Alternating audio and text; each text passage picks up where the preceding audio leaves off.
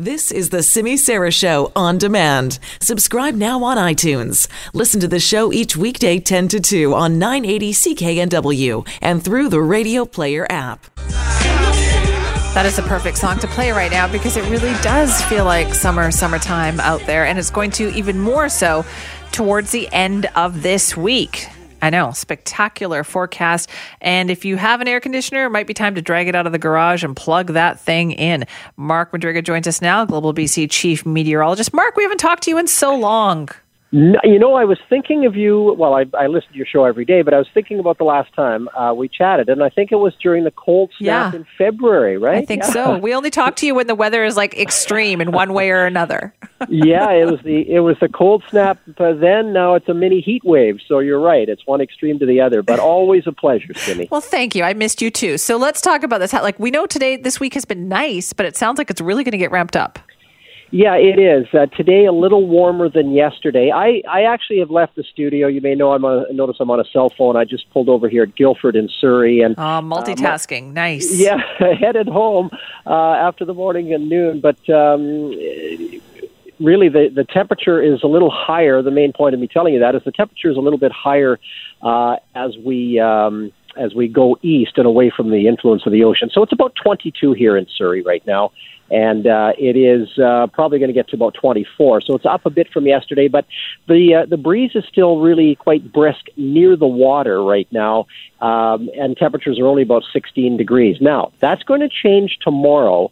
That's the key here is the low-level flow of air with higher pressure actually building over the BC interior and lower pressure building off the coast. We're going to draw the air out of the interior a little more tomorrow and into Friday and at least into the middle of Saturday. And that's a turnaround in the low-level flow is the key here to getting the higher temperatures. So it looks like tomorrow will probably be higher at all areas, even near the water, where there'll be just a gentle breeze. But away from the ocean, more like 27 degrees tomorrow. Friday will probably be the highest temperature in this stretch. Maybe Saturday, but the turnaround in the flow comes more onshore late Saturday. So tomorrow up to 27, Friday up to about 28 in the lower mainland away from the ocean.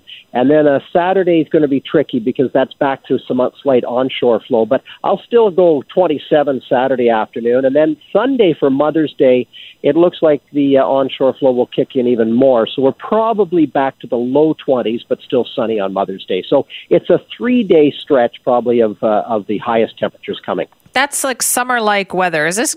I seem to remember, Mark, that we generally have. There's like a period in springtime where we have these kind of high temperatures that happen. Like it's fairly regular, right?